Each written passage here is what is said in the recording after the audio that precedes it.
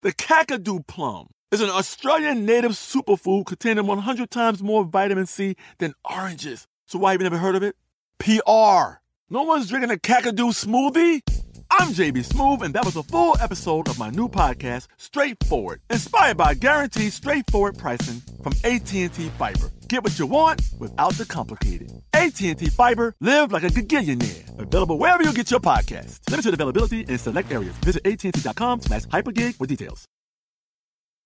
Today's episode is brought to you by Technically Speaking, an Intel podcast.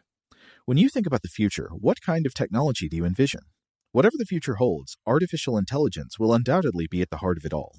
Join Graham Class as he hosts Season 2 of Technically Speaking, an Intel podcast, and hear from the minds transforming healthcare, retail, entertainment, personal computing, and more with the help of AI. Tune in every other Tuesday and explore the latest technology that's changing our world today and creating a more accessible tomorrow. Listen to Technically Speaking, an Intel podcast on the iHeartRadio app, Apple Podcasts, or wherever you get your podcasts. Okay, picture this. It's Friday afternoon when a thought hits you. I can spend another weekend doing the same old whatever, or I can hop into my all-new Hyundai Santa Fe and hit the road. With available H-Track all-wheel drive and 3-row seating, my whole family can head deep into the wild. Conquer the weekend in the all-new Hyundai Santa Fe. Visit HyundaiUSA.com or call 562-314-4603 for more details. Hyundai, there's joy in every journey. Today's episode is brought to you by Visible. The future of wireless is here, and it's transparent. Switch to Visible, the wireless company that makes wireless visible. Get a one-line plan with unlimited 5G data powered by Verizon, just $25 a month, every month, taxes and fees included.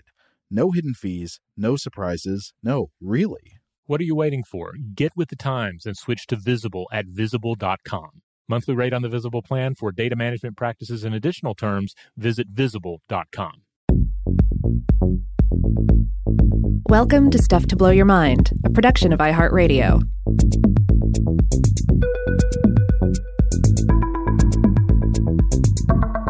Hey, welcome to Weird House Cinema. This is Rob Lamb. And I'm Joe McCormick, and boy, we have got a treat for you today, one that has been a long time coming for me personally, because we're going to be talking about a 1990, I've already forgotten the year. Was it 91 or 92? 92? I believe it came out in 92, yes. Okay, a 1992 science fiction film called Freejack, and I have a personal history with this movie, which is that I have owned this DVD for approximately 15 years, and until this weekend, I had never watched it. I remember buying it for $3.95 at an East Tennessee used bookstore sometime when I was in college, because on the cover of the DVD case, it has a picture of Emilio Estevez holding some kind of futuristic-looking gun, and then a bunch of very, very foggy future corridors, and then Mick Jagger looking very stern, like he's going to dole out some punishment. Anthony Hopkins holding his fingers in front of his face like he's going to smoke a cigar or something, and Rene Russo wearing like an MC Escher pattern. Yeah, I remember the VHS box art for this. I remember the covers. I remember the trailer. It looks like it's going to be tremendous fun. It looks really badass. In fact, I have a very strong memories of when this came out because I was 14. And, I don't even remember what my favorite films were at that point. I guess it's post-Batman, so I guess Batman was still in the mix. But I was, exploring some more sci-fi, getting into that, reading sci-fi. And then I saw the trailer for Freejack, and I was just convinced that this was going to be a great film. I got so excited about it. I'm like looking through copies of Newsweek to try and follow the coverage of Freejack, and I was a little disappointed when I wasn't there. You're like making a scrapbook, cutting them all out with a scalpel. I would do that with other films. Like, really? I'd done that with Batman. When it came out, I was like cutting out all these pictures. I made like scrapbook pages of it. I was so excited about it. I did that with Dick Tracy. That's fandom. Yeah, and then this came, and I'm like, let's do it. I'm down. This is the next one. This is going to be the next film that I'm crazy for. And then it hit theaters, and I remember I was calling my local theater in the small Tennessee town that I lived in, and I was like, when are y'all getting Freejack? When's Freejack coming? And they they didn't have an answer for that because, of course, the answer was Freejack was not coming to a small town. Is Mr. Jagger going to be here for the premiere? Can I get him to sign my my poster? Yeah, well, I just thought it was going to be this huge thing that everybody was going to be obsessed with. Turns out people weren't obsessed with it. Turns out this was a January release. This was a film that had experienced troubles that was pretty much known, I think, to not be that good, and was just dumped unceremoniously in the January release window of 1992. Yeah, flop eject season. Yeah, so but a lot of good movies get released in the winter, though. By the way, yeah. This is something that I think often happens with horror movies that should be released in October, but there's just a sign of utter disrespect by the studios that release them. Often good ones. I don't know if the studio is playing into it in this case, but like when The Witch came out, I think it was released in February or something. Just utterly inexplicable. Why not in October? Yeah, I don't know. As much as I love movies and I love charting all this stuff, I don't have as good a head for other aspects of movie production and certainly the calendar of putting them out. Another thing I don't usually have a good head for, I usually don't get obsessed with the budgets on things, but sometimes it's notable. And I was checking this one out. I did notice that this was a $30 million picture, which my understanding is that was still quite a chunk of change for a film in 1991, 1992. So this was a big budget affair. And certainly when we start getting into the connections, a lot of names were involved in this picture.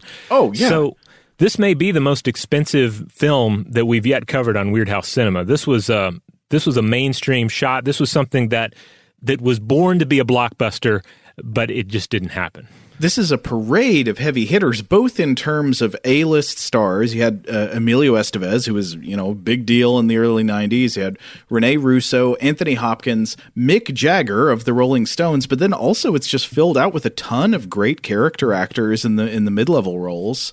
Yeah. I don't think everybody's necessarily cast in a good spot.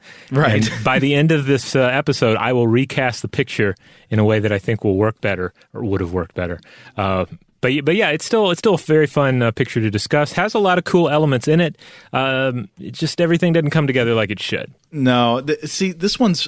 I think it's going to be a lot of fun to talk about. Ultimately, I think it's a little disappointing to actually watch, and one of the main reasons is the weirdness and the absurdity is not concentrated enough. The movie goes on too long. It's stretched out too much. But we'll try to press it down into a diamond for you, the listener. All right. Well, let's go ahead and have that elevator pitch, Joe.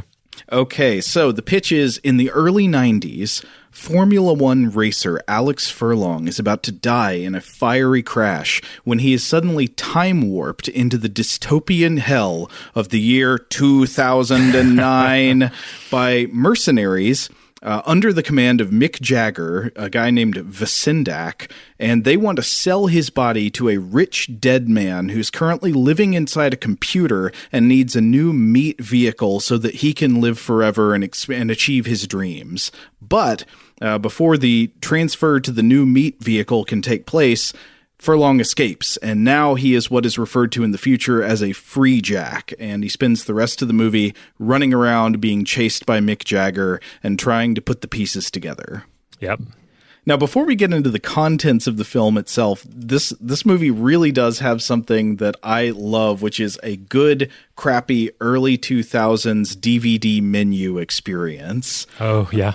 Yeah. In fact, I was just talking to Seth before we started recording about how someday I almost want to do a whole exploration just of the genre of early DVD menus that tried to do too much and were really aesthetically repulsive and had strange sort of CGI animations. One of my favorites is the DVD menu for the movie Leviathan, which has exactly one animation, and it's just like a guy in a diving suit who sort of like does a half-turn step and then pivots back to his original position and then does that over and over forever.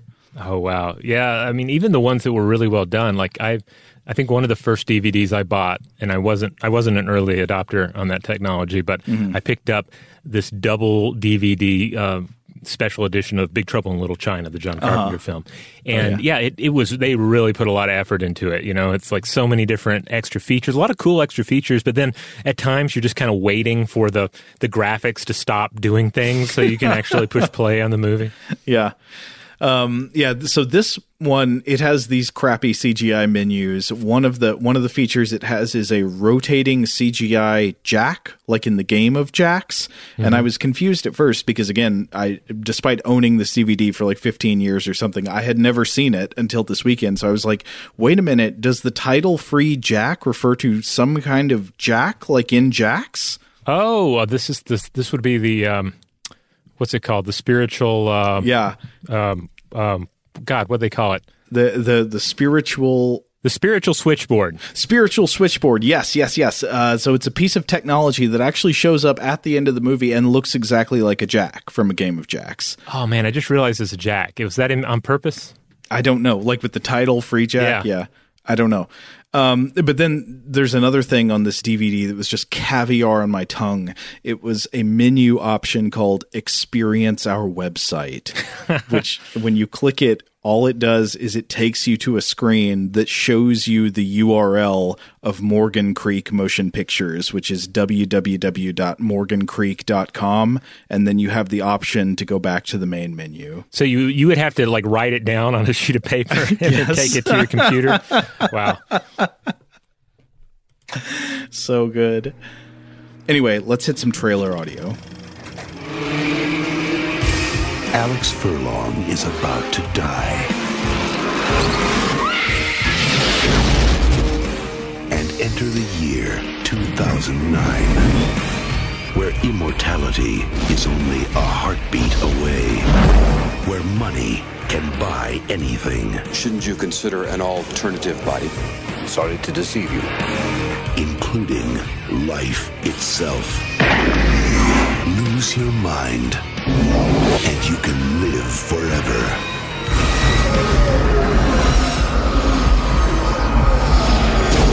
Free Jack. See, sounds exciting. Sounds great. Sounds like it's going to be one heck of a movie. Right. If you'd been a kid at the time, you'd be writing your local theater saying, make the Free Jack world premiere happen here. Yep. But so there are some key concepts in the film that we're going to have to explain now, I think, for this discussion to make any sense. And one of the distinctions that is most important is that between the Bone Jack and the Bone Jacker and the Free Jack. Right.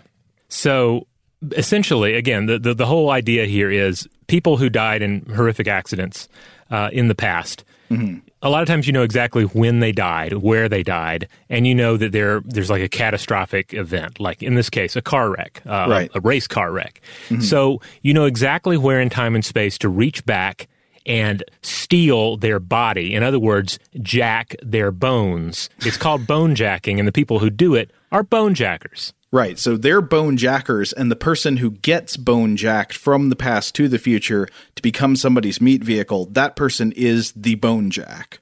Okay. Do they call them that? I thought maybe they were just jacks, but they're called bone jacks. I think they're called bone jacks. So the victim is the bone jack. The verb would be to bone jack someone. And then if you're one of these mercenaries who does the bone jacking, you are a bone jacker. Okay. But then if a bone jack gets loose, then all bets are off and they're a free jack. Right. It's like being a free agent. So then they have to try and either jack the free jack or bone jack the free jack in order to get them back. Right? For the bone jack, yes. Yes, okay. Yeah, that's right. But I was thinking about, okay, so the people who are the prime candidates for bone jacking in the premise of this film it's basically going to be anyone who died on videotape with like a precise time code. And so you know the time and place where they died, and that's well recorded and survives into the future. So I realized like, probably all of the people who are first in line to get bone jacked are the people from the Faces of Death videos. But sometimes they don't actually die, right? Sometimes that stuff's fake, right? Oh, really? Yeah, I've never actually watched one. I just remember that was a thing when I was in high school or whatever. This, if you don't remember, these were like morbid video cassettes of just like footage of people dying in various ways. Yeah, I mean, I guess it does help if it is a case where something blows up, because then there's more, it's less mystery if the body suddenly vanishes, Right. Sure. Right before they would die. I mean, I think there'd still be a mystery. They establish in this movie that there's a mystery. Yeah, but there's a difference between, okay, there was a car wreck and we never found the body, to somebody fired a bullet at JFK and then he vanished, Right. And then it turns out he was bone jacked and now is a body for some like super rich dude in the future. Like that just doesn't make any sense. That would be a huge incident. Okay, so the film was directed by a guy named Geoff Murphy, who is a New Zealand film director who passed away in 2018. His breakout film seems to have been a New Zealand road trip movie that I've never seen called Goodbye Pork Pie, but he had a Hollywood period in which he directed films like Young Guns 2, which I didn't check, but I'm pretty sure that does star Emilio Estevez. It is. Yep, it is an Emilio film. Yeah, so connection there. Young Guns 2 in 1990, Free Jack in 92, so you can see the connection there. But then he also directed a prestige period drama, I think about the Regency period, known as Under Siege 2 Dark Territory in 1995. I've seen that one. That one has a terrible lead, but it has some really talented people in it, because Eric Bogosian plays the main villain, and then I want to say you have Wait, who's Eric Bogosian? I've heard that name. Oh, Eric Bogosian. He's been in a ton of stuff. You've definitely seen him in things. I think he was in. Most recently he was in Uncut Gems, but he's been in a ton of stuff. Yeah, he was in another Regency era drama, Charlie's Angels Full Throttle, and he was a voice. I just looked this up. He was a voice in Beavis and Butthead Do America. Well, yeah, there you go. He's an impressive actor, I would say. But yeah, so I saw that movie. It also had Steven Seagal in it, of course. But what can you do? Yeah. But Geoff Murphy was also a second unit director for some big, mainstream films like Peter Jackson's Lord of the Rings trilogy. He did second unit stuff. He did Dante's Peak, Triple X State of the Union. All right. So, yeah, he had a pretty solid career. Now, one thing about this film, this is something I didn't realize back in the day when I originally watched it, and it was just kind of a creeping realization as I was watching it just the other day, and it is that this was filmed, I think, entirely in Atlanta, Georgia, in the city in which we live, the city that we're recording this episode in. In and around. Like, you saw Peachtree in it, didn't you? Do you recognize suddenly when they're downtown and they're like, there's MARTA stations and stuff? Well, by that point I had looked it up, but early on in the film, there's just a lot of, like, you're in 2009, it's in the future, and everything's like kind of gritty and industrial in a way that plenty of parts of Atlanta still are. So I was kind of thinking, it's like, it's kind of an Atlanta feel to it. And then I'm like, wait, I should look this up. And sure enough, filmed in Atlanta. Of course, nowadays, everything's filmed in Atlanta or filmed in Georgia. So it doesn't really mean anything. But, back in the day, there weren't that many films filming in Atlanta. So it's kind of notable. This one has some of the exact same locations and streets featured in Baby Driver. Yeah, like you could compare Free Jack and Baby Driver and do some side by sides. Like they went to film Baby Driver and they're like, "Look, we'll give you the Free Jack package. This is what it consists of." Another dystopian future movie that uses MARTA stations. There were cut scenes from Escape from New York that were filmed in MARTA stations in Atlanta. Yeah. Of course, the High Museum here in Atlanta is famously where Dr. Hannibal Lecter was housed in Manhunter. The original adaptation of Red Dragon. Mm-hmm. Yeah. So played by Brian Cox. Yeah. A tremendous role. That was a really, really fun film, as I recall. But of course, nowadays everything is filmed around Atlanta, so it can be excruciating at times, I find. Like I'm watching Cobra Kai, and they film like all of it in Atlanta, like everywhere. Like I expect to see myself walk out of my own house and take out the garbage in the background in a scene, So I don't know. It kind of takes me out of the experience sometimes these days, but it's fun with these older films for some reason. Yeah. So this was actually based on a novel, I think, but maybe loosely based. Yes, the novel, very loosely based on a novel by Robert Sheckley. He lived 1928 through 2005, and it was quite successful. The book in question was 1958's Immortality, Inc., and originally, I didn't have time to read any of this book, but originally the transit is from 1958 to the year 2110. So much further into the future. Mm-hmm. But anyway, by shortening that length, though, that dramatically changes what's possible with the plot in terms of meeting people who you previously knew and them not appearing to have aged a single day in between. Yeah, so it's supposedly a good book. I'd love to hear from anyone out there who's read it. I read that it, it doesn't have much to do with this movie. I don't think the terms free jack or bone jack are used at all in the book. And I think there's supposedly a sequence in it where the main character gets in line for something and then finds out it's a suicide booth, which of course is a gag in Futurama in the first episode of that. Right. But it very loosely based on a novel.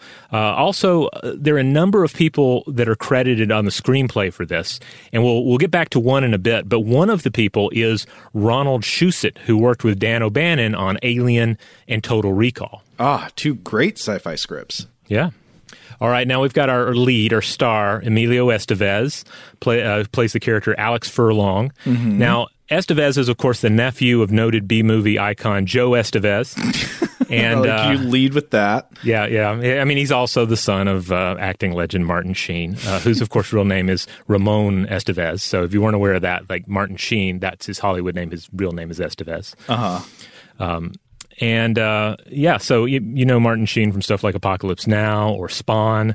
He's been in everything. I was just thinking how funny it was that you don't often put it together in your brain, or at least I don't, that like Martin Sheen, who played the president on The West Wing, who's this kind of like grumpy but kind, irascible, fatherly figure. He's presented as this lovable nerd, is also the main character from Apocalypse Now and the villain from Spawn. Yeah. I mean, he's been in so many different types of films. He's been in some crap, not as much as Joe Estevez, but he was in some really great films, especially early in his career. 1973's Badlands by Terrence Malick. Wonderful picture. Emilio Estevez was, I guess, pretty young at the time this was filmed. I don't know exactly how old. He was in his 20s, I guess.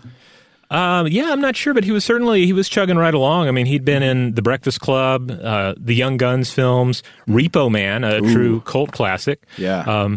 The Mighty Ducks. That came later, I guess. And then, of course, he was in Maximum Overdrive. So, he's been in. I think this was a movie that came out at a time when he was very much the sort of name you would put ahead of Mick Jagger on a film. That's pretty weird. So, of course, the thing that mainly drew me into this when I picked it up at the used bookstore was that it stars Mick Jagger. And I had no idea Mick Jagger had ever been in a movie at this time. Of course, Mick Jagger, the lead singer of the Rolling Stones, my mind was so rended by the idea of him being in a movie at all. I wonder if that sort of prevented me from watching it in the years in between, because I was almost kind of scared to find out what it was like. Like you were afraid that his performance would just be so good that it would change you on a fundamental level. Yeah. How can you really make informed decisions about transformative change? Yeah, it's so. Yeah, Mick Jagger's presence in this film is interesting. Mick Jagger is, I think you would call him an intermittent actor at best. You look him up on IMDb, and most of his film credits are himself in concert footage. Yeah. But when he has acted, it's been all over the place. So his first screen role was the lead in 1970's Ned Kelly, which I haven't seen it, but it does seem very much like, hey, we got this young fella here. He's the front man of this popular band. Let's put him in a movie. And then in 1986, he was in a film called Laughter in the Dark, based on a book by Nabokov that I haven't read. Are you familiar with this one? I think I've heard of it, but I've never read it. Okay. And then in 1997, he was in an adaptation of Bent, which based on the play by Martin Sherman. This is about the persecution of homosexuals during the Third Reich. Mm-hmm. Very, very serious, very stirring piece of drama. And he'll still occasionally act in things, seemingly when the mood hits him. But I think Free Jack may be one of the few really big budget kind of action films that he pops up in, and I don't think he really has another appearance in his career like this. Well, because one was enough, clearly. I mean, his role in this film changed him. It changed the world. I would say probably I don't know. There are a couple of things I really did love about Free Jack. One was a spectacular scene with Frankie Faison that we'll get to in a minute. But Mick Jagger also, He really rules this movie, especially when he's not talking. Like he's best when he's not talking. Yes, it's just reaction shots where he's wearing a Spaceballs helmet, or a shot that suddenly cuts to him and we get to see him in a coat with like gigantic shoulder pads and ankle length dragging. It's his costume. It's Mick Jagger's costumes, Mick Jagger's reaction shots, and occasionally when Mick Jagger laughs at something that this movie really kicks into high gear. He absolutely has a great coat in this. His costuming is phenomenal. But yeah, I guess it's one of those things you can't help but compare Mick Jagger, the actor, to David Bowie, the actor. Mm-hmm. And with David Bowie, you were able to, in I think most, if not all of his film roles, the mystique of David Bowie, the musical performer, translated to the film roles that he took on and made them work marvelously. Like David Bowie was great in everything he was in. I can't think of anything I've seen David Bowie in where I'm like, that was disappointing. But Mick Jagger, the calculus didn't work there. The transit was not successful. David Bowie's visual presence in a film is the equivalent of the creaky lore theme from the soundtrack to The Lord of the Rings. The like it really it conjures up the same kind of fog of the ancients. Yeah, absolutely. So we'll have more to say about Mick Jagger's performance in this film as we proceed, but we should also hit on the fact that Renee Russo's in this. She plays Julie Redland, the love interest in the past that is also the love interest in the future. And say what you will about this movie or Russo's, I think, perfectly fine, but probably forgettable for performance. But she met her husband on this film. Huh. One of its many screenwriters was Dan Gilroy, who also went on to write and direct 2014's Nightcrawler. Oh, wow. Yeah. So no matter what you think of the picture, some good stuff came out of it. Anthony Hopkins has an excellent check collecting scene in this film. Yeah. Anthony Hopkins is a fabulous actor, but I would say you could show his scene in this movie as like the classroom textbook example of phoning it in, if you were trying to explain that concept. Yeah. I mean, he's not asked to do much. No. His character from the get-go is dead and is just like brainwaves in a giant jack in the sky. Yeah. But still, he's Anthony Hopkins, so he classes up every scene he's in and makes you believe it on a level that just Emilio Estevez is not capable of doing. Yeah, it's a little rough. I guarantee you that when Anthony Hopkins delivered his lines in the single takes of the scenes that we saw that made it into the final version of the movie, that was the first time he had read them. Well, yeah, I would not doubt it. Now, another actor that I think everybody will pretty much recognize now that is in it is Jonathan Banks, who plays his character Michelet. Yeah. Michelet. He's like a creep. He's a business executive. He's a suit. Yeah. So, Banks was born in 1947. He's had a whole career playing heavies with eyes you can't trust. He's got these eyes. You just look at him and you're like, that guy's bad. He's news. lying. Yeah. He was made to play like mercenaries and dirty cops and thugs. That's like his whole thing. He looks like somebody whose hobby is shoplifting golf equipment. Yeah. Now, everybody now definitely knows him as Mike, first from Breaking Bad and then from the fabulous prequel Better Call Saul. And he's tremendous on those shows because it gives him a chance to be this cold, heavy, but also play this aging, emotional human being with human connections in his life. That was not always the case with the kind of roles that Banks would have because he's been in so many things. He often plays, again, like cops and heavies. He was Deputy Brent in Gremlins in 1984. Let's see. He was in a few episodes of Tales. Well, he was in one episode of Tales from the Crypt. He was in an episode of Highlander, the TV series. He was in Deep Space Nine. He was a show regular / lead on Wise Guy from 1987 through 1990. He was in Murder, She Wrote. He was on Airplane. Just so much stuff. Yeah. But his first screen role is a 1974 education short from the Los Angeles Public Library titled Linda's Film on Menstruation. Oh. So it's worth looking up. It's just an educational short film, and it's on YouTube, and you get to see baby Jonathan Banks in there playing like this gruff guy who doesn't understand menstruation. Oh, he's like a don't do what Donnie don't does. Yeah, like he's sitting on the couch and he's like, I don't understand menstruation. So the woman in the room turns on the TV and there's an animation. There's a cartoon that explains it all. So. Oh, I see. Yeah.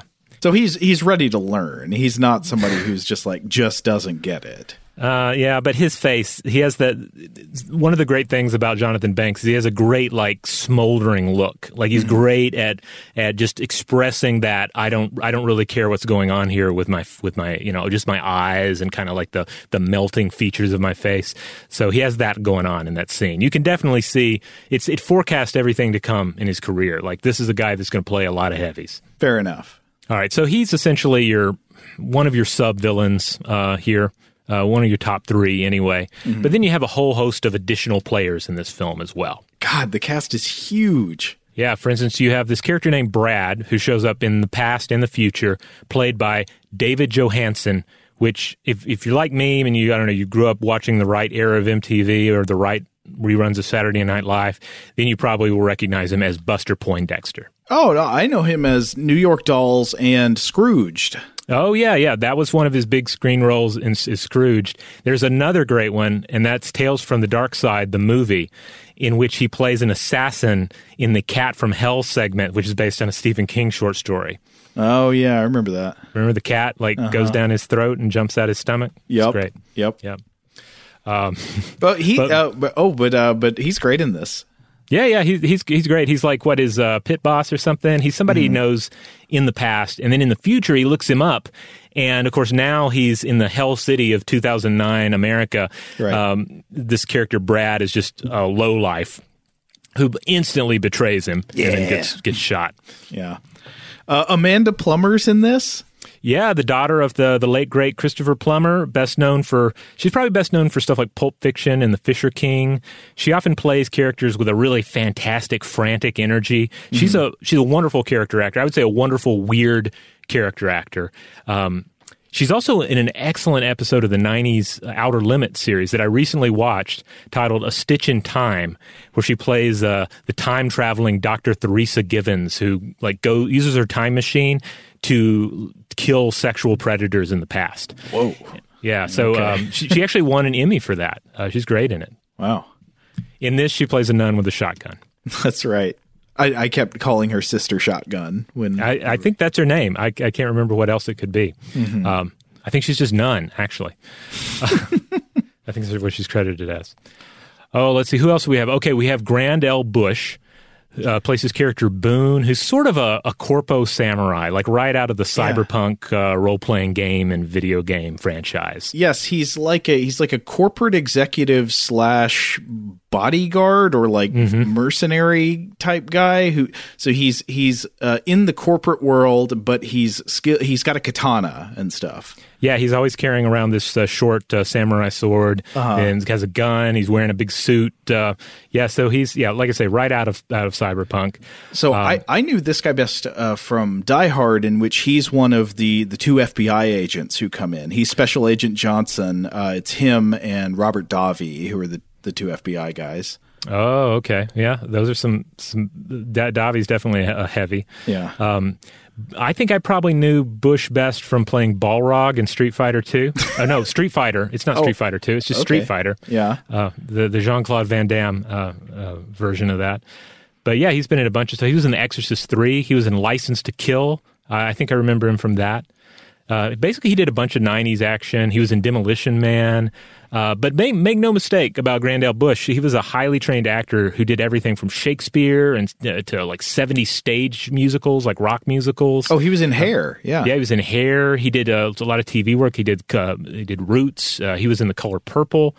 And again, this is one of the weird things about Freejack is that it brings people together because he also Rene Russo? He also met his wife of 26 years and counting on this picture. What? Yeah. Okay. So his wife, she was a journalist for BET, and she was on set to interview him about his role in this film, and magic happened. The magic of Freejack brought them together. Freejack, I mean, it just gets people in a place where they're ready to commit, you know? Yeah. All right, up next, this is another bit player in it. He just has one maybe 2 crazy scenes. I think just one scene, but he's great in it. This is Frankie Faison, who you might know best from playing Burrell in The Wire, but he's also Barney in the Hannibal Lecter movies. He's a great actor. He's very good at having like a kind of a calming presence, soft voice. But in this, he's exactly the opposite. In this, he's electric as this guy who gives, in my view, an Oscar-worthy monologue about rat-based cuisine and then a sort of Hamlet-style to be or not to be soliloquy, except it's about an eagle who's trying to decide whether to commit suicide. Yeah. And his character is listed as Eagle Man. Yeah. That's his whole thing. Eagle monologue, yeah. Yeah. It's this is the weirdest thing in the whole picture, this scene. Like this is Frankie's keeping it weird for us with this one. But he's been in a ton of things over the years. He was a landlord in 88's Coming to America. But then in terms of sort of horror and sci-fi stuff, he was in Chud, he was in Cat People. He was in Maximum Overdrive with Emilio. Don't we have several Maximum Overdrive people in this movie? Yeah, I guess we do, yeah. And then for another Stephen King connection, The Langoliers, he was in that as well, that TV adaptation.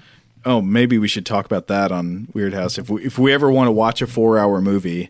Oh, man, I never saw it. I read the novella it's based on and loved the novella. But it is awful. It is, made for TV, Stephen King stuff, late 90s, early 2000s, whenever it was that came out.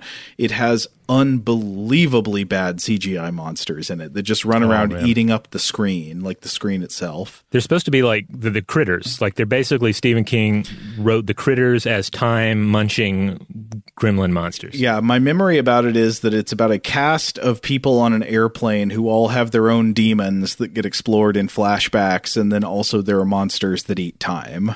Oh, yeah. I mainly remember the monsters that eat time from the novella. Okay, one more bit player just to mention, and that's this guy, John Shea, who plays his character Morgan. I don't know much about this guy, but his IMDb headshot looks so much like Jeffrey Epstein. Oh, God. I feel like he's destined for a biopic there. He also played Lex Luthor on Lewis and Clark, The New Adventures of Superman. Yeah.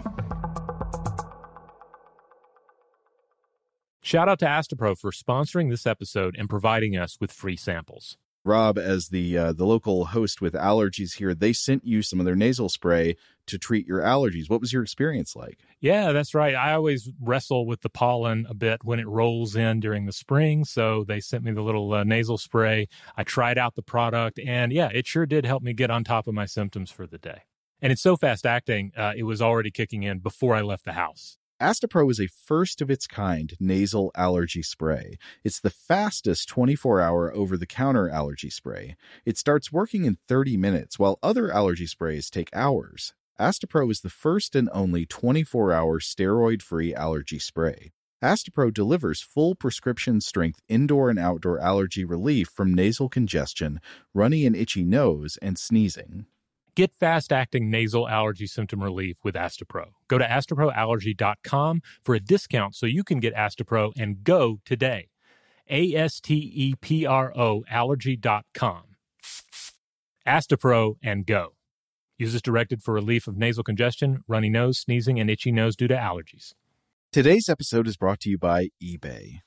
eBay Motors is here for the ride. Remember when you first saw the potential? And then, through some elbow grease, fresh installs, and a whole lot of love, you transformed 100,000 miles and a body full of rust into a drive that's all your own. Look to your left. Look to your right. It's official. No one's got a ride like this. There's nothing else that sounds like, feels like, or looks like the set of wheels in your garage. With over 122 million parts, you can make sure your number one ride or die stays running smoothly, so there's no limit to how far you can take it. Brake kits, turbochargers, engines, exhaust kits, roof racks, LED headlights, bumpers, whatever your baby needs, eBay Motors has it. And with eBay Guaranteed Fit, it's guaranteed to fit your ride the first time, every time, or your money back. Plus, at these prices, well, you're burning rubber, not cash. Keep your ride or die alive at ebaymotors.com. Eligible items only. Exclusions apply. Today's episode is brought to you by Technically Speaking, an Intel podcast. When you think about the future, what kind of technology do you envision? Whatever the future holds, artificial intelligence will undoubtedly be at the heart of it all. Join Graham Class as he hosts Season 2 of Technically Speaking, an Intel podcast from Ruby Studio in partnership with Intel. Explore the future of technology that's rapidly evolving our world today with the help of AI. There's still so much work and research needed to fully understand the power and potential of AI, and Intel is at the forefront of implementing AI in revolutionary technology that's changing the world we live in for the better. In each episode, Graham interviews the minds transforming medicine and healthcare, retail, entertainment, personal computing, and more while pioneering new uses for AI in these spaces. Tune in every other Tuesday and explore the latest technology that's changing our world today and creating a more accessible tomorrow. Listen to Technically Speaking, an Intel podcast on the iHeartRadio app, Apple Podcasts, or wherever you get your podcasts. Today's episode is brought to you by Visible. If you haven't heard of Visible, now you have. They're the wireless carrier that's making wireless visible. It's in the name. Get a one-line plan with unlimited 5G data powered by Verizon, just $25 a month, every month, taxes and fees included. Having a one-line plan means you only need you to save. No estranged roommates, exes, cousins twice removed, or AI-powered humanoid robots needed. And because $25 a month really means $25 a month, you can call, text, stream, whatever, as much as you want without worrying about getting dinged at the end of the month. No hidden fees, no surprises. No, really. It's like the old saying goes, you can't judge a book by its cover, but you can judge a company by its name. So spread the word. Tell all your friends there's a wireless company out there with transparency in their name, and they're called Visible. Start saving on wireless today at Visible.com. Monthly rate on the Visible plan for data management practices and additional terms, visit Visible.com.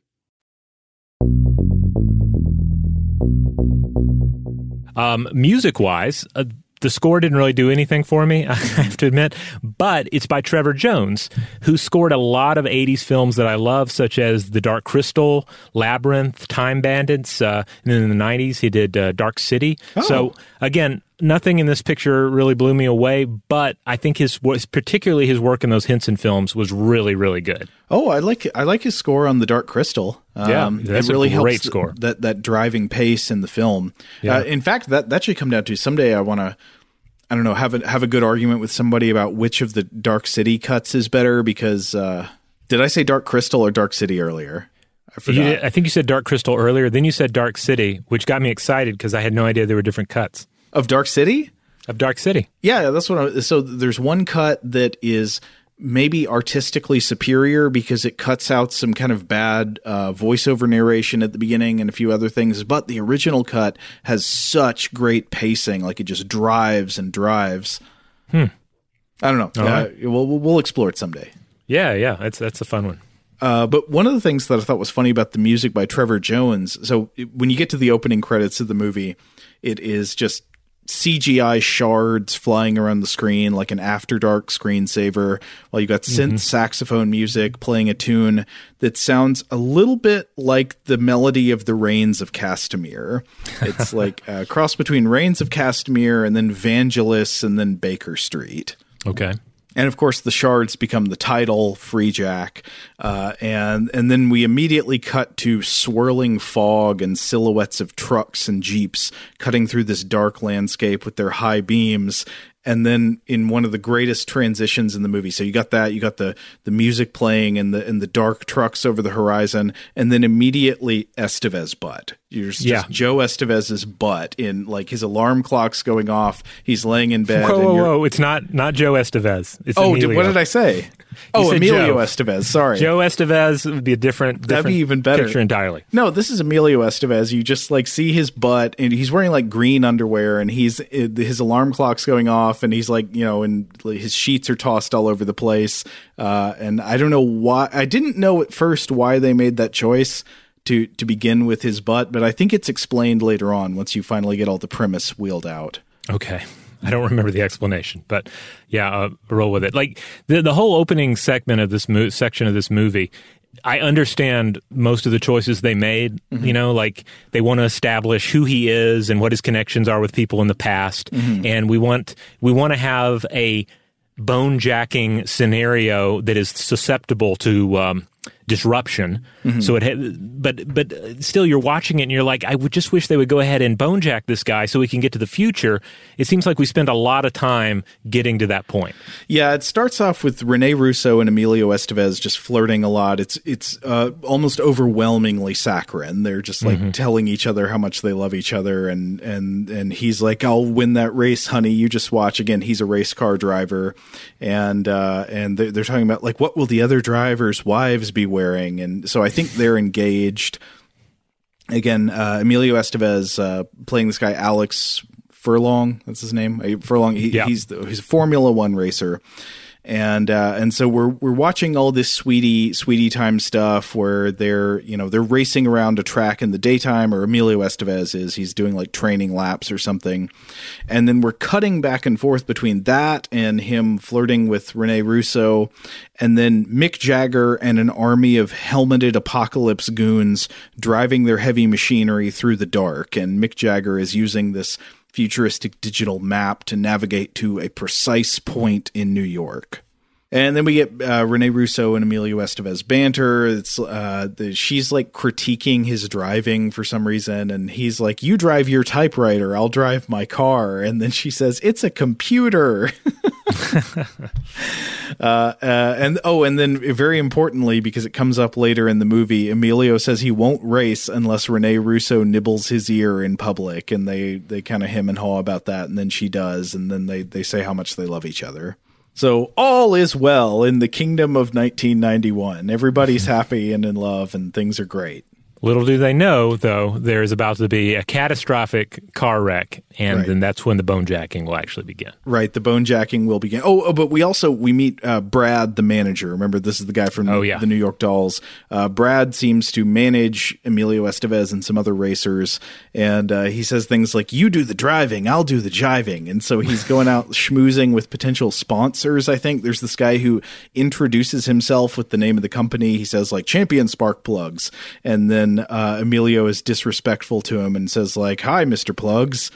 And so meanwhile in the dark world, Mick Jagger and his goons are like rousting a bunch of post-apocalyptic future people out of their hovels and setting up a bunch of equipment to do something in this blasted future hell zone. And then we get Mick's first line, which is just, "Okay, let's do it." Yeah. It sets the tone for the rest of the picture. Yeah. Like it instantly dissolves the magic of him being there grim faced and all in the cool coat. Right. So then Emilio's racing. Alex is driving along, and Mick Jagger has a bunch of guys getting ready to do something. They're like guys wearing these reflective foil suits, and then there's a hacker guy who, of course, is wearing sunglasses inside while he's operating a computer. The hacker guy is named Ripper, and he's got these cool scars on his face. Mm-hmm. And they're locking on to a CGI version of Alex. And then Alex's car flies off course in the past, and it's about to explode in a fireball, and then zap. Just as the car explodes, Emilio is time warped into the future, and he appears on an operating table. He's surrounded by the doctors in all the shiny tinfoil bodysuits. And this seems to be, it's like some kind of mobile surgical center that's inside a giant truck, which just seems like a bad idea. Like, would you be trying to do surgery in like a truck that's, like an all-terrain vehicle that's bouncing around all over the place? But anyway. Well, I will come to the picture's defense here and say that this would make sense since you're jacking somebody's bones out of such a delicate moment in time. Okay. The timing could be a little off. And what do you do if they come through and they have like a head wound or some sort of a laceration? Like you didn't get them quite in time. Mm-hmm. You need to be able to treat them immediately. So that's my excuse. Okay, I buy it. Yeah, I mean, it would be necessary, even though it's not ideal. It's just something you got to do if you're going to be bone jacking people. It's the price of bone jacking, right? And so the doctors they're trying to stabilize him. They're pumping in, doing the CPR and stuff. They get his heart beating again, but then they realize, oh no, Emilio Estevez still has brain function. This is bad because he's not supposed to. So they're like, grab the lobotomizer, which is a blue glowing electric noodle that's flopping around all over the place. And I think what it's supposed to do is go up his nose and then dig around a bit and then give him an electric shock to the brain that will make him complacent or wipe his brain or something. Yeah, it makes no sense at all, because you just have something called like a mind wiper, and just use that, because once you bring in the idea of lobotomizing, it makes it seem like this brain's not going to be worth putting somebody else's mind in if you're gonna screw with it and lobotomize it. But yeah, it's confusing. Good point. But just when they're about to jab his brain, the Jagger convoy is attacked. People with guns pop up on rooftops all around. They start blowing stuff up. This knocks everybody over, and Emilio gets loose. And this is apparently very bad, because immediately the doctors in the tinfoil suits start screaming, "Free Jack! Free Jack! Grab him!" And this leads to a big fight scene that involves the lobotomizer, where Emilio has to like fight them off using the lobotomizer, and he zaps them with it. And eventually he gets out of the medical truck, but as soon as he's trying to escape, he turns back, and then he locks eyes with Mick Jagger.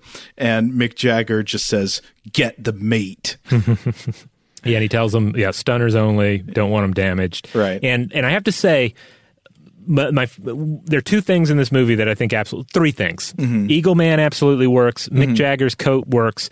And then the stunners are pretty great. So these are the rifles, these space age looking rifles that the Bonejacker squad has, that seem to shoot like electroplasma pulses, and it looks really cool. Like, this is definitely one of the things in the trailer and in the original promotional footage that I bought into when I was younger. I was like, those guns look cool, and that looks neat. They're shooting all these like blue beams and all, because even though this film's essentially cyberpunk, or cyberpunk, made from cyberpunk derivatives or something. But one of the things you see in so many visions of the future from this period, from like the 90s, is that everybody's just shooting hard ammo. It's just a ballistic, worship gone wild. And at times I watch that stuff and I'm like, I just want to see some laser beams and some phasers and stuff, that's, I like sci-fi guns that shoot fancy light beams at things. And so this film at least really delivers in that category. Well, it has both, because the Bonejackers use the light-based weapons because they don't want to damage his body. They just want to immobilize him so he can be taken to the psychic switchboard or whatever it's called. Spiritual switchboard. Switchboard. Yes. But other bad guys who just want to kill people, they use like ballistic weapons. Yeah, they don't care about keeping the meat neat. Right. But so here we get a big chase scene. He's running all over the place. At one point he gets in a taxi and then gets kicked out of it. And so Alex is running all over the place. Like, he tries to go to Rene Russo's apartment. He's trying to find people that he used to know, because he somehow doesn't realize that he's in the future. I think this is a pretty standard accidental time travel or unwitting time travel trope, where the person's like, they just won't accept that the year is different. So they're running around trying to find things they know where person or a thing should be there, but it's not. And it's like, what? Yeah. Pretty by the books. There's a lot of stuff in this film that is just by the books for this sort of picture. But everywhere he goes, people are like, "Oh my God, he's a free jack!" So everybody knows what this is. This is it must be on the news every night. It's like, today 3 free jacks were apprehended. How often does this happen? It's enough that there is a slang for it. Yeah. And everybody's on the lookout for it. Like, I feel like this is on the Bonejackers for just being kind of sloppy. The Bonejackers are really, they are screwing up a lot, it sounds like. Yeah. And there's this dystopian PA, like the future totalitarian society has PAs everywhere that just blare stuff at people. So it's going like, everybody off the street, there's a free jack at large. Anyone on the street will be fired upon. And then, of course, we see the truest sign of dystopia, which is a giant digital billboard. And it says, "Welcome to New York, Thursday, November 23rd, 2009. And then Emilio looks at it and he's like, "What?" And then there's this great moment where he pulls out his like race ticket from his, from driving earlier that day to see the date, and it says 1991. And it's like, it's as if the movie is suggesting that he was actually thinking, wait, was it 2009 earlier today? Better check. Well, the movie implies and at times expressly states that Emilio Estevez's character is not the sharpest knife in the drawer. Right. I think Anthony Hopkins' character refers to him as a dullard at one point. So yes. He needs to check. He has to double check to see what year it actually was earlier today. So later we meet some corporate creeps. They're like in a giant elevator that's going up millions of floors in a skyscraper that reaches up to the clouds. They're in this weird skyscraper that looks like a combination of an office and a church. It's like the Cathedral of Business, the Basilica of St. Dickfold. So one of the suits is Jonathan Banks. Again, that's Mike Ehrmantraut from Breaking Bad, who we were talking about earlier. And here we get a bit of exposition dump. They start explaining that they're trying to break the bad news about the Bone Jack getting loose and becoming a Free Jack to a guy who is wearing a Ghost of Christmas Yet to Come hood. And they're like, sorry, Gramps, your Bone Jack got away. And then they're explaining, actually, we've got even worse news. The spiritual switchboard can only hold you for another 36 hours. Shouldn't you consider an alternative body? And the guy in the Ghost of Christmas Yet to Come hood is like, I don't want an alternative body. I want this one. And then there's a reveal, and it's hologram Emilio Estevez. And here I think it starts to make sense that the first thing we see in the movie is Emilio Estevez's butt, because it seems like the quality of his body in particular, I guess including his butt, compared to other future bodies and butts, seems to be relevant to the plot. Like, only that butt will do. I guess. I wonder, what if the other Free Jack on hold, they had Joe Estevez? Yeah. And they're like, come on, we got Joe Estevez ready to go. Close it's like, enough, no, yeah. Emilio, it has to be Emilio. I don't want Joe. I don't want Charlie. I don't want Martin. It's got to be Emilio. And there's actually another reason for that we'll get to later. Oh, but then we get a scene that's a meeting between Mick Jagger. Again, he's playing this mercenary named Victor Vasendek with Jonathan Banks. They like meet up to scheme together. Yeah. So two things about this scene. First of all, the office set is incredible in this. Yes. This is one of several interior sets that are in this movie that are really cool. Like they went crazy with art decorating it. And like this one has like this crazy fractured redstone wall behind them, which is really good. I appreciate that. But then the actual scene, the actual energy between Mick Jagger and Jonathan Banks is just weird. Like, and it seems like the casting is so off. So Jonathan Banks here is playing like the sleazy boss who owns Fabergé eggs. Yeah. And Jagger is playing like the badass warrior with a code. And it just feels like it should be reversed. Like Mick Jagger is the type of guy who owns Fabergé eggs. Yeah. Jonathan Banks is your mercenary. Jonathan Banks is great in this anyway. And like Banks totally delivers. He knows what he's doing. So he's perfectly fine in this role. But it feels like you could just swap these two and you would have been a better place. I kind of agree with you there, yeah. Except that would have given us fewer chances to see Mick Jagger wearing the Spaceballs helmet. True. And I don't think it would have saved the picture in any way. But yeah, this scene is pretty great in a dumb way. You got like basically saying like, you were supposed to bone jack that guy. And it's like, I tried. Now he's a Free Jack. You're off the case. No, I'm still going to bone jack that guy. I always bone my jack. Basically. Yep, that's pretty much it. He tries to fire him, and Mick Jagger's like, "No, you can't fire me. I'll get that meat." A funny thing, Rachel was watching parts of this with me, and she pointed out that Mick Jagger's delivery in these scenes is very late season Cersei Lannister. Oh, what do you mean? Just the kind of like vindictive, cold frown and a similar delivery. I don't know. I mean, I saw it when she said it. No. I could get that. Yeah. But this is going to be one of the ultimate like weird things about Jagger's performance is that what he gives us here in this scene is not what we get later on. Like his performance is just all over the place. Like he's a cold professional in one scene, and then he'll be something completely different in another. Yeah, I can't wait to talk about the scene where he's like doing hacker tricks on a car, on a wine delivery truck. Yeah, he becomes the Riddler out of the blue later on. Yeah. But anyway, Alex ends up taking refuge in a church, sleeps on the floor in front of the altar, is ambushed by Amanda Plummer in the form of Sister Shotgun. She pulls a shotgun on him.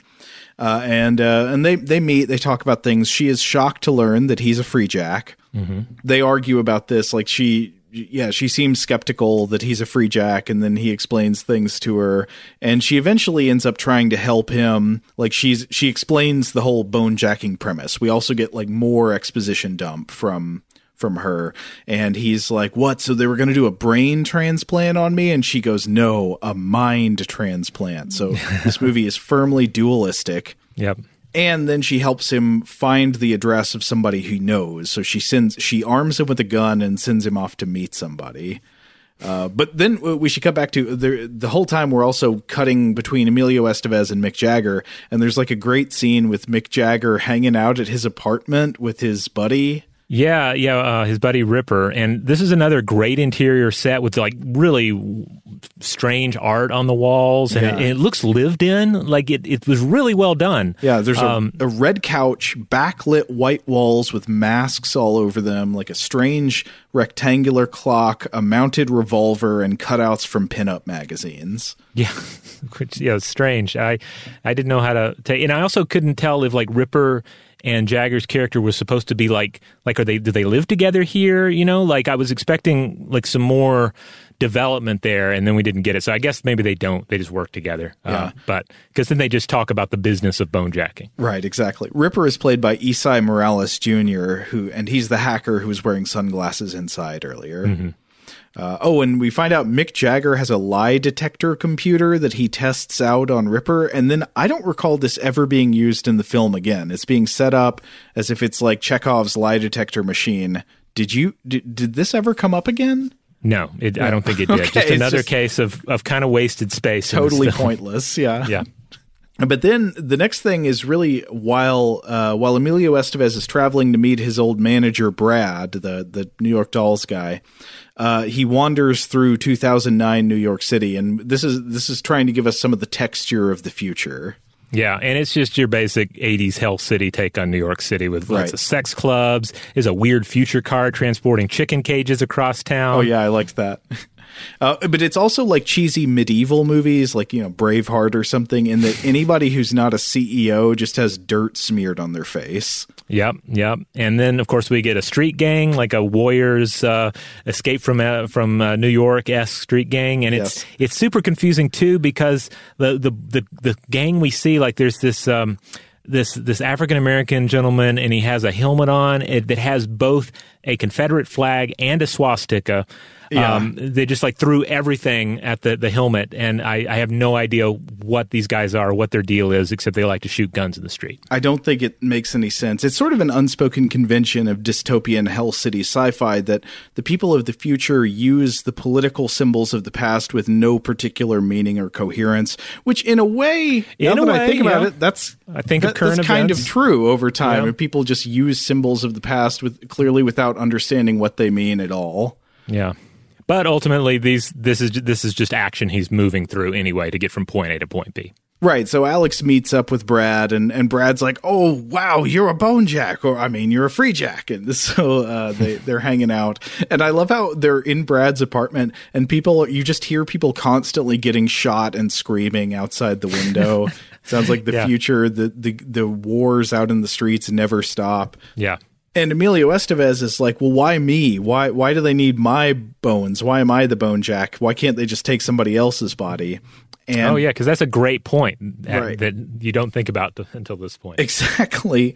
And Brad's like, well, the answer is obvious. You're clean. You're from the past. So you haven't been exposed to all of the pollution and drugs that have ruined everybody else's body in the future. Plus, everybody who's alive today has been living for years without an ozone layer. So yeah, the ozone layer is gone. So this makes me wonder, is this part of the pre-Highlander 2 chronology? Oh, yeah. Because it's set in, 2024?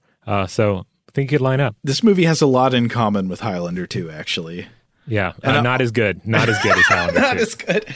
Well, I would say, actually, it's better than Highlander 2, but Highlander 2 is better to watch. Yeah. Well, I don't know. I think I would say it's better than Highlander 2, but... You mean you'd say Highlander 2 is better? Highlander 2 is a better film. Okay. And also a better viewing experience. But anyway, it's still fun. It's so yeah, we continue moving through the city here. Even more dystopia, cyberpunk tropes are rolled out. You know, big business controls everything. Japanese businesses have this superiority. Environmental disaster, future drugs, bodies for sale, immortality for the rich. It's just checking off all the boxes. It's all there. And like every other sci-fi movie from the late 80s and early 90s, it assumes that Japanese corporations are soon to take over the United States. Just, everything. Yeah. And so the Japanese business panic is, which actually was in Die Hard too, I seem to recall. Was it? Okay. It's a pervasive assumption of the movies of the time. You know, speaking of cyberpunk, I've been playing the Cyberpunk 2077 game. Oh, really? Yeah, and that's one of the interesting things to engage in with it is to think about, like, this is a very 1980s vision of the future that really doesn't match up in many ways with sort of modern sensibilities and all. And you have all that stuff like the Japanese business panic that are a part of it. And yeah, it's weird to think about. Well, that panic plays into the first scene where we meet Rene Russo of 2009, who I will say looks exactly the same as she did in 1991. She literally does not look like she has aged a day. So I guess maybe she has not been exposed to the sky without ozone or something that's ruined everybody else's body in the future. But she is now a high-powered executive at this corporation called McCandless, which is the biggest, most powerful corporation in the world. And she is colleagues with Jonathan Banks, with this guy Michelet. And Rene Russo is doing some top-level negotiation in Japanese with these representatives from a Japanese corporation. And the executives across the table, eventually after they negotiate, they're like, the mineral rights are yours.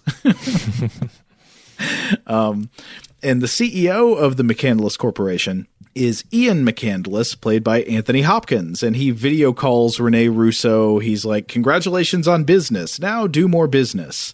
Now, I don't recall, do we know McCandless is actually dead and that he's the patron looking to get inside this Bone Jack body? So technically, no. That is a spoiler. That is revealed at the end of the movie, that the person looking for Emilio Estevez's Bone Jack body is actually Anthony Hopkins, but you are not supposed to know it at this point. You're supposed to think he's still alive and just communicating with her through video phone calls. But no, it's absolutely obvious. I had never seen the movie before, and I was like, okay, Anthony Hopkins is the person who needs the Estevez body. Okay, see, I couldn't remember if like the trailer spoiled it for me or marketing material back in the early 90s, but I feel like I always knew. Like there was never a twist here for me. Yeah, it's 1,000% obvious. Today's episode is brought to you by eBay. eBay Motors is here for the ride. Remember when you first saw the potential? And then, through some elbow grease, fresh installs, and a whole lot of love, you transformed 100,000 miles and a body full of rust into a drive that's all your own. Look to your left. Look to your right. It's official. No one's got a ride like this. There's nothing else that sounds like, feels like, or looks like the set of wheels in your garage. With over 122 million parts, you can make sure your number one ride or die stays running smoothly, so there's no limit to how far you can take it. Brake kits, turbochargers, engines, exhaust kits, roof racks, LED headlights, bumpers, whatever your baby needs, eBay Motors has it. And with eBay Guaranteed Fit, it's guaranteed to fit your ride the first time, every time, or your money back. Plus, at these prices, well, you're burning rubber, not cash. Keep your ride or die alive at ebaymotors.com. Eligible items only. Exclusions apply. Today's episode is brought to you by Technically Speaking, an Intel podcast. When you think about the future, what kind of technology do you envision? Whatever the future holds, artificial intelligence will undoubtedly be at the heart of it all. Join Graham Class as he hosts Season 2 of Technically Speaking, an Intel podcast from Ruby Studio in partnership with Intel. Explore the future of technology that's rapidly evolving our world today with the help of AI. There's still so much work and research needed to fully understand the power and potential of AI, and Intel is at the forefront of implementing AI in revolutionary technology that's changing the world we live in for the better. In each episode, Graham interviews the minds transforming medicine and healthcare, retail, entertainment, personal computing, and more, while pioneering new uses for AI in these spaces. Tune in every other Tuesday and explore the latest technology that's changing our world today and creating a more accessible tomorrow. Listen to Technically Speaking, an Intel podcast, on the iHeartRadio app, Apple Podcasts, or wherever you get your podcasts. Today's episode is brought to you by Visible. If you haven't heard of Visible, now you have. They're the wireless carrier that's making wireless visible. It's in the name. Get a one-line plan with unlimited 5G data powered by Verizon, just $25 a month, every month, taxes and fees included. Having a one-line plan means you only need you to save. No estranged roommates, exes, cousins twice removed, or AI-powered humanoid robots needed. And because $25 a month really means $25 a month, you can call, text, stream, whatever, as much as you want without worrying about getting dinged at the end of the month. No hidden fees, no surprises. No, really. It's like the old saying goes, you can't judge a book by its cover, but you can judge a company by its name. So spread the word. Tell all your friends there's a wireless company out there with transparency in their name, and they're called Visible. Start saving on wireless today at Visible.com. Monthly rate on the Visible plan for data management practices and additional terms, visit Visible.com. Okay, picture this. It's Friday afternoon when a thought hits you. I can waste another weekend doing the same old whatever, or I can conquer it. I can hop into my all-new Hyundai Santa Fe and hit the road. Any road. The steeper, the better. Because my all-new Santa Fe is available with H-Track all-wheel drive, so I can hit the trail without a worry in the world. Heck, with 3 rows and best-in-class rear cargo space, I can pack the whole family in with all our gear. We've got available dual wireless charging for our phones, so we'll never lose touch with civilization, and we won't lose touch with the primordial power of Mother Earth. So which is it? Waste the weekend or do something a little more epic? And conquer it in the all-new Hyundai Santa Fe. Visit HyundaiUSA.com or call 562-314-4603 for more details. Hyundai, there's joy in every journey.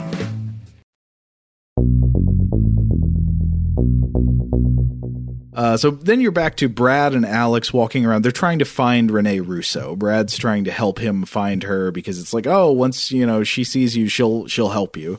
And so Brad takes Alex to a diner where for some reason people start pointing guns at each other, and then you find out it's a double cross because Brad told Alex that he was going to help him find Rene Russo, but instead he just calls up the police to collect the bounty on his old friend. Yeah. And again, this is a whole section of the movie that takes way longer than it needs to. Yes. And this turns into a car chase. Emilio Estevez driving a police motorcycle around, driving through restaurant kitchens. I see some familiar Atlanta streets in this scene. And eventually Alex crashes through a checkpoint, and we get to see some of the roads and stuff, but he's going to Rene Russo's apartment. I have to say, they have a mix, an appropriate mix of some old-looking conventional cars, but then also some snazzy future cars. Not flying cars, road-based cars, but futuristic in appearance. Most of the cars, or at least the nice-looking cars in the future, are covered by some kind of single-piece fiberglass carapace. Yeah, which seems like a good solution, Yeah. You don't have to completely redesign your space cars from the ground up. You just get some sort of sleek body to put on top of it. Yeah. And, it ends up looking pretty good. It's just a Honda Civic with a big one-piece top on it. Yeah. Yeah, they're essentially parade floats. Right. Really. Also, though, horses and carriages in the future. There's lots of horses and carriages all over the place. Huh. Okay. Yeah, I forgot about that. But Alex goes to Julie's apartment. Julie is Rene Russo. He breaks in. He's like, "Hey, I'm here. I got bone jacked, but now I'm a free jack." And they argue. Let's pick up exactly where we left off. Yeah. So I don't know, 17 years or something have passed for her. It's been I haven't done the math right. Whatever, some number of years have passed, and he's just like, "Hey, how are things?" And she freaks out. She doesn't think it's really him. She thinks that somebody else has bone jacked his body and is now trying to trick her. I want to see a remake where the Rene Russo character is totally not into this, and she's talking to her husband or her partner, and she's like, "Yeah, God, my ex-boyfriend from 17 years ago, turns out he's a free jack, won't leave me alone. I've told him, that was 17 years ago, life moves on. I'm sorry you went through this, but I cannot help you. Right. I've got my own life now. And then that's the end of it. I'm an executive at McCandless. I don't have time for this. Yeah, like you were a mistake 17 years ago, and I'm not about to pick that same mistake up and run through the streets with it. That would have been an amazing direction, but no, instead she's just like single, and at first she's skeptical, but you know what's going to happen. Come on. Yeah. And then this turns into a car chase. Mick Jagger like finds Emilio Estevez at her apartment. And then he starts chasing him down in this red land boat that is just hilarious. But Alex hijacks a truck full, I think it's like a wine bottle delivery truck. It's full of these neon green bottles of wine. So they do a car chase around. We see a MARTA station. And then there's one of my favorite parts of the movie that was really funny was when inside. I have to say, real quick though, about that wine vehicle. Yeah. Watching it. This time, I instantly thought of Amy Sedaris's regional wine lady, Ronnie Vino from her television series At Home with Amy Sedaris. And I'm like, this is what she drives. Oh, yeah? Oh, she's this hilarious character that goes door to door selling wines. But like this has to be Ronnie Vino's vehicle that is stolen here. Well, I'll have to check that out. But anyway, I thought the scene was funny for multiple reasons. Number one is that, I understand Alex Furlong, our protagonist, is supposed to be a race car driver. So it makes sense that he would have some skills at evading these mercenaries, no matter what he was driving. But still, it seems implausible. He's just fully outmaneuvering a fleet of police interceptor vehicles and these like mercenary motorcycles and stuff in a delivery truck for like full of, neon green Paul Masson. Yeah. And it's got a laptop inside the cab where he's driving that Mick Jagger keeps coming on, like popping up on the screen on the laptop and harassing him while he's driving and saying like, you can't get rid of me that easily. And he'll try to close the laptop and then it'll just open up automatically and Mick Jagger will be there again laughing at him. Yeah. Again, his character's suddenly the Riddler or something. It's like a complete shift from what it was earlier. And the mercenaries who work for Mick Jagger, they're all dressed like Spaceballs once again. Eventually, Furlong escapes this scene by jumping off of a bridge into water from a height that would absolutely have killed him. He drifts down the river, I guess, and he ends up washing up on a dock somewhere, and he meets Frankie Faison, who we mentioned earlier, who's just hanging out at a dock next to all this toxic water, and he's eating something. He tries to share his food, I think, but he's like, yeah, this is a sauteed river rat, and then they have a fantastic conversation about the best way to cook river rats. And then this goes into this monologue about an eagle that really doesn't make any sense. But I would say acting prize for the movie goes to Frankie Faison. Well, and it works, too, because the kind of monologue you'd expect to get from like a crazy person, that lives under a bridge in in a dystopian future, like it shouldn't make sense. It should have this sort of raw energy to it that's kind of muddled by strange thinking, and it totally shines through. It is the best scene in the whole picture. It's like simultaneously incoherent and wise. Yes. Yeah, and in that very sagely, you're like, I don't know what he just said, but I think it was really important, and I will buy him. It's the same trick that shaman throughout history have used, and Eagle Guy is no exception. Yeah. But anyway, so we come back to Renee Russo and her colleague Boone, who, again, this is Grandel Bush. They go looking for Alex in the slums, and they sort of make up, right? Renee Russo's like, if I'd known it was really you.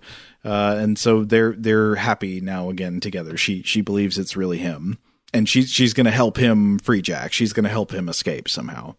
And her plan is, and they see a digital billboard that's like, the bounty on him is now $10 million. But the plan is that she's going to meet up with a fancy friend of hers named Morgan at the Mos Eisley Cantina of 2009 New York. It's like, very much New York's hottest club is Free Jack.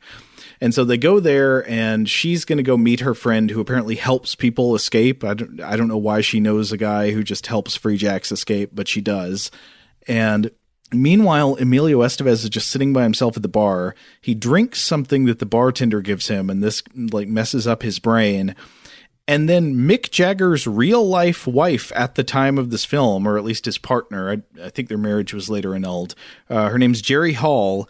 She is also in the movie, and she shows up as a TV interviewer who like walks up to Emilio Estevez and is like, hey, what's going on? And then they realize like, oh, this is that Freejack everybody's looking for. And they put him on live TV and he starts quoting Arnold Schwarzenegger from The Terminator. Yeah, it's actually pretty great, because they just went ahead and had the Furlong character just get totally wasted, like he's a kind of a dum-dum, and this expresses it. He drinks too much at this bar, he's out of it, and he just starts gabbing to the journalist here, and she's like, roll it, we're gonna get the ratings tonight. Right. So I actually kind of like this scene. A weird connection is that so she was, I think, married to Mick Jagger at the time, but Jerry Hall is now married to Rupert Murdoch. Yes, that Rupert Murdoch. Wasn't she also in Batman? Wasn't she the model character that Jack Nicholson's Joker scars with acid? I think she was. Oh, I don't remember that. Yeah. I think she popped up in a number of films during that period. All right, so from here we go to Morgan's apartment, which and once again, some great interior decorating. Yes, giant foot art. He just has these like 20-foot tall feet sculptures in his house. Mm-hmm. Very cool. Yeah, and I really think we should credit where credit's due. First of all, for Mick Jagger's coat, Lisa Jensen was costume designer on this film, and then art direction for the film was James A. Taylor, set direction by Bruce A. Gibson. So really, without this bunch, I'm not sure what we would be looking at in these scenes. I agree. So I think they're just negotiating like that they're going to get him out of there. Like Morgan's going to arrange for him to escape somewhere. And then there's a love scene, of course. Emilio Estevez and Rene Russo, they slip into something more comfortable, and there's some saxophone playing in the background. And you get all that. Yeah. But again, more of just wasted space in this film. Like yes, this again, previous scene, wasted space, then there's this, and yeah. Could really trim this down, yeah. There is something that's utterly inconsequential to the rest of the film, but a good B-plot scene where Amanda Plummer just kicks Jonathan Banks in the testes.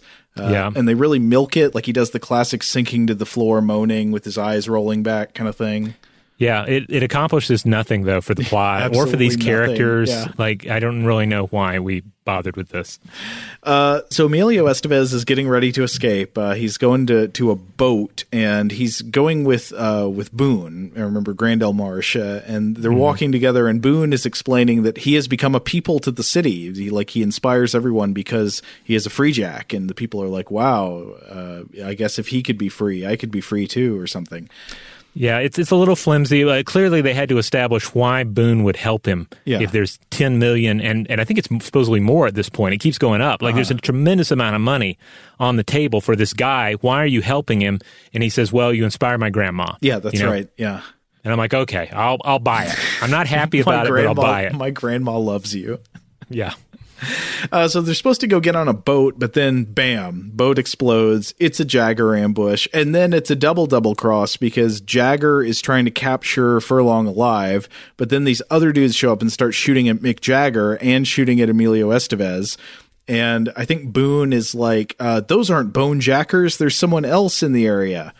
And so they're all running around. You find out Boone has a katana and he's like a total badass and he fights people. Yeah, I mean, basically, you have Jagger's bunch wants to finish the bone jacking contract, and then Jonathan Banks's bunch, they don't want the bone jacking to take place because they don't want Anthony Hopkins to get his new body because then he's still in charge of the company if that happens. Yeah. We don't really learn that till later, but that's what we're building up to. That's right. We find that out from Jonathan Banks in another exposition dump scene. But everybody's running around chasing, shooting at each other. There's a big fight scene between Emilio Estevez and a large, strong bone jacker who gets electrocuted. During this whole sequence, Mick Jagger is creeping around in a hilarious helmet. But then there's a scene where Furlong has a chance to kill Mick Jagger, but he doesn't. He lets him live. He spares his life. And for this, Mick Jagger gives him a head start. He's like, I'll let you escape because I'm a man of honor. You're a man of honor. And he starts counting, and Mick Jagger says, 1 Mississippi, 2 Mississippi. I mean, it's ridiculous. Yeah. That's just ridiculous. It's way too much of a lead, too. Like, Yeah. why? You just spent, like, they established it was going to cost like millions and millions of dollars to catch this guy again. Mm-hmm. You've got him, but you're like, no, I'm a man of my honor. I'm going to let you get away again. Right. So they go back to McCandless headquarters. He meets back up with Rene Russo. They go to McCandless headquarters to meet with Jonathan Banks and have Jonathan Banks explain the whole plot. Yep. And Rene Russo and Emilio Estevez end up going up to the spiritual switchboard to find, there's a number of double crosses yet again and people trying to kill each other. So they end up at the spiritual switchboard, which looks like a smoother version of the Satan-powered hyperdrive in Event Horizon. Yeah, it's, clearly whatever is happening here, it can only take place at the top of a high-rise in Manhattan, aka Atlanta. And, it raises a lot of questions. Like, I guess the big one is, what if we are actually dealing with spirit? Like, what if this film is presenting a future in which there is a spiritual reality to the individual, and that's why you have some sort of crazy contraption, because there's like an actual ghost soul, like there's an Anthony Hopkins poltergeist trapped in this thing, and they have to eventually try and slam it into some new meat. Yeah, it really does explore some Cartesian territory. I think I think you can give it its philosophical credit, especially because they go up to the spiritual switchboard and they meet McCandless, that's Anthony Hopkins, and he's full on lawnmower man beyond cyberspace. He's just hanging out in digital worlds with digital diamonds. Our heroes are transported to a giant VR castle inside what looks like a Utah desert. And Anthony Hopkins says, "Welcome to my mind." And Anthony Hopkins has been faking being alive through video simulation the whole time. We find out that he's in love with Rene Russo and he wants Emilio Estevez's body so that she would love him in return. And so they're trying to do the mind transfer on this big thing that looks exactly like a jack, like it's a spike with these balls coming out of the middle of it. And the jack opens up and there's a big crystal inside it. So it's literally crystal energy. Now, the film does get very briefly into the philosophy, or not the philosophy, really. I guess you would say the ethics of bonejacking, which is kind of interesting because he's like, they bring up the point, which I mostly agree with here. Like, Emilio Estevez's character was going to die. That was going to happen, and they can't really interfere with that. Like, that would really mess up the entire time stream. All they can do is steal his body and then do something with it. And it's just an accident that he got free and that he's escaped. So to a certain extent, bonejacking is a victimless crime. Oh, you think so, huh? You're a pro bonejacking, are you? Well, I'm not. I guess I'm not entirely pro bonejacking. I mean, it does symbolize, a great deal of unbalanced privilege in the future for the few individuals who can afford immortality, which, we still see plenty of science fiction that deals with that, because that's ultimately that's a reality we're potentially facing. As longevity science improves, who's going to be able to afford it? Who gets to have their lifespan extended? Who gets to live forever? Sure. So it gets into some of that territory, and that is some rich sci-fi territory to explore, and they briefly do it. Yeah, sort of. They kind of half address it. There is a line where Emilio Estevez says to Anthony Hopkins, "You don't need a new body, you need a new soul." Yeah, yeah, and he's like, "Yeah, whatever, meat." Right. Prepare to have me in your meat. And then there's a psychedelic mind transfer scene, but it doesn't complete because Jonathan Banks shows up to kill everybody, I guess. Because he just wants Anthony Hopkins to die so that he can take over the business. Right. He needs this to fail. And he's been trying to make it fail the whole time. Yeah. And then the last thing he's going to try is just shooting the crystal, which he does, but then he shot himself. No, I think Rene Russo shoots the crystal. Oh, yeah, that's right. She shoots the crystal. Why did she have a gun? She gets a gun. She shoots the crystal, stops the transfer, and then there's a question. So Emilio Estevez is there, and it's like, is Anthony Hopkins' mind in him, or is it still his mind? And there's a standoff with Mick Jagger and Jonathan Banks where they're all pointing guns at each other, and they're all trying to figure out, is that really Anthony Hopkins or not? And they're going to kill him if it's still Emilio Estevez, but Jagger's going to let him live if it's Anthony Hopkins.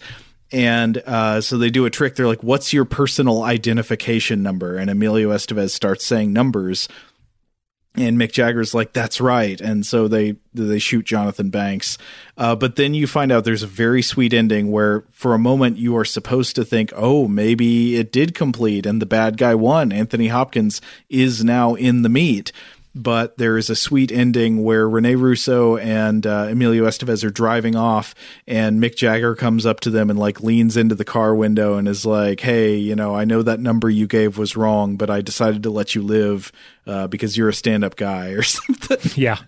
It's not a bad ending. I like the whole mystery of it. Like, did it work? Did it not work? And it's like a kind of a fun double cross. Ultimately, a face turn for Mick Jagger's character, but it does take a long time to get to this point in the picture. It does. And it strikes me as like that would be a cool thing in the future if there's some kind of like a prestige attached to the idea of being original meat. You say like, no, my mind is still in the meat that it was originally in. This is not new meat. Well, I mentioned the 90s Outer Limits series earlier. Mm-hmm. This whole film would have made a really solid 45-minute 90s Outer Limit episode. Yes.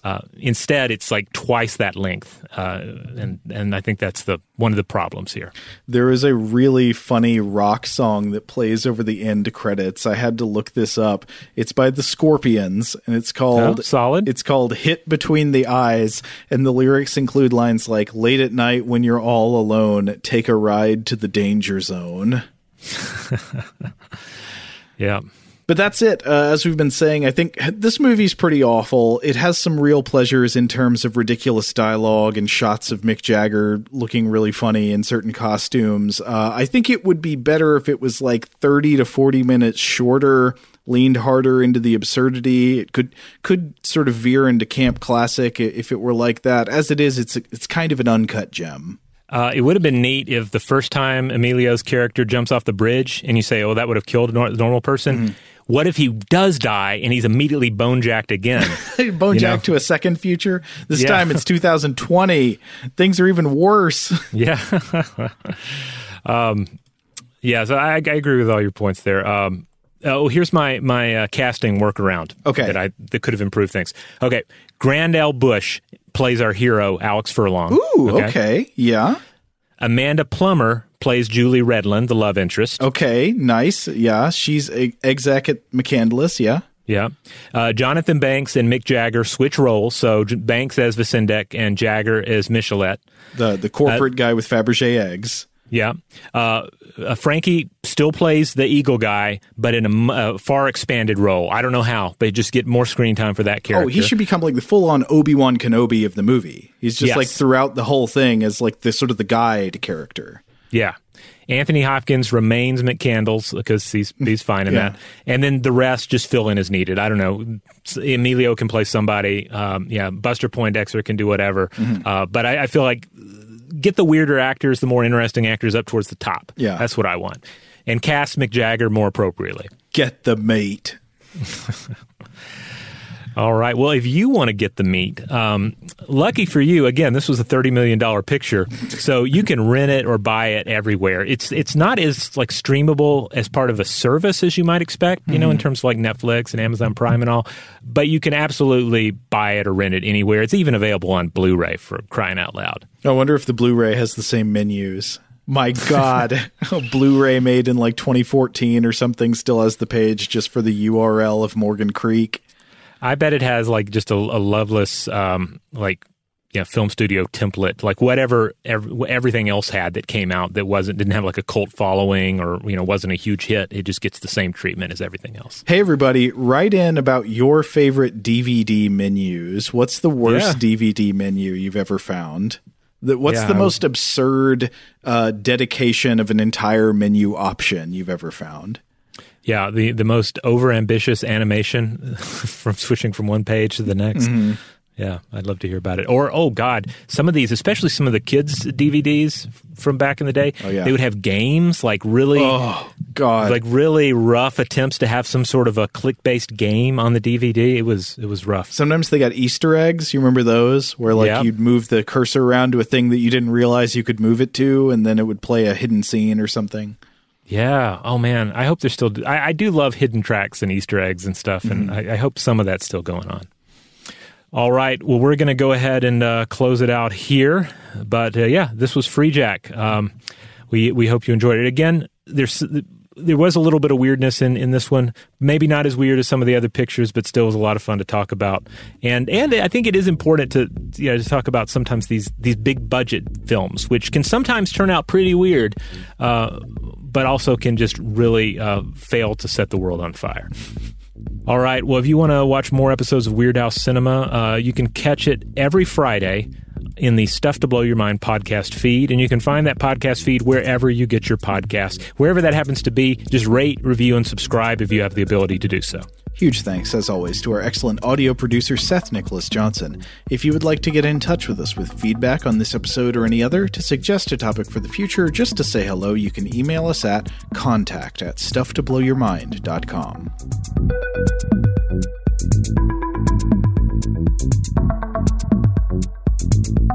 Stuff to Blow Your Mind is a production of iHeartRadio. For more podcasts from iHeartRadio, visit the iHeartRadio app, Apple Podcasts, or wherever you listen to your favorite shows. Today's episode is brought to you by Visible. The future of wireless is here, and it's transparent. Switch to Visible, the wireless company that makes wireless visible. Get a one-line plan with unlimited 5G data powered by Verizon, just $25 a month, every month, taxes and fees included. No hidden fees, no surprises, no, really. What are you waiting for? Get with the times and switch to Visible at Visible.com. Monthly rate on the Visible plan for data management practices and additional terms, visit Visible.com. Hey girlfriends, it's me, Carol Fisher, back with another season of the global #1 podcast, The Girlfriends. Last time, we investigated the murder of Gail Katz. This time, we're uncovering the identity of the woman who was buried in Gail's grave for a decade before she disappeared. Join me and the rest of the club as we tell her story. Listen to Season 2 of The Girlfriends, Our Lost Sister on the iHeartRadio app, Apple Podcasts, or wherever you get your podcasts. As the #1 audio company, iHeartMedia gives you access to all. Every audience, live conversations, trusted influencers, and the insights and data you need to grow. iHeartMedia is your access company. Go to iHeartResults.com for more. As important as choosing the right destination when traveling is choosing the right travel partner. Gene Fodor. Gene, was good. But be careful, because the worst trips result when two partners have two different agendas. The CIA really need your help, Gene. Freeze, Americano. Gene, run! Listen to Fodor's Guide to Espionage on the iHeartRadio app, Apple Podcasts, or wherever you get your podcasts.